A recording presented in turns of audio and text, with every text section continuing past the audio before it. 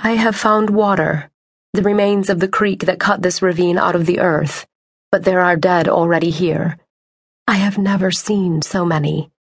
I stumble back, shaking. The sacrificial tunic I wear is torn and darkened with dust. My feet are sore, and my throat is desert. Yet I dare not go near that water.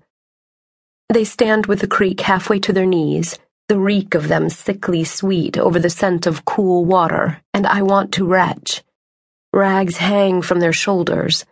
Some of them are naked, with chunks of flesh torn out of their bodies, as though my father's God tried to undo his work, ripping them apart, only to be called away, leaving his destruction unfinished.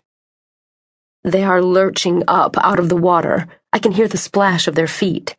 They sway like trees in wind. Their mouths gape in low moans, and the sound of them makes me weak. All their eyes are watching me. I have had men and women stare at me before, but this is different.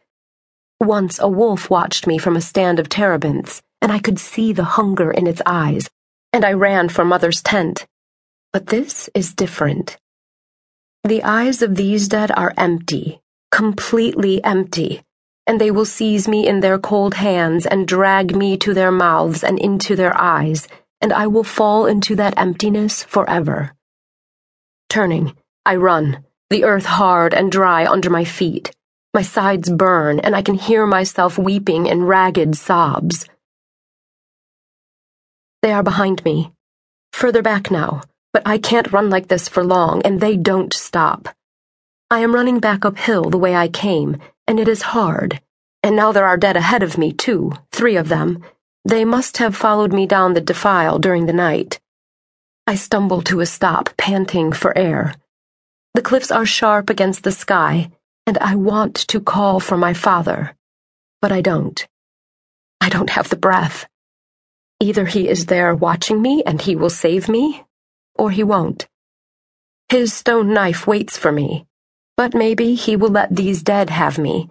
Then he won't have to cut me, and he can sleep without dreaming each night of my blood welling out over his hand. I glance behind me.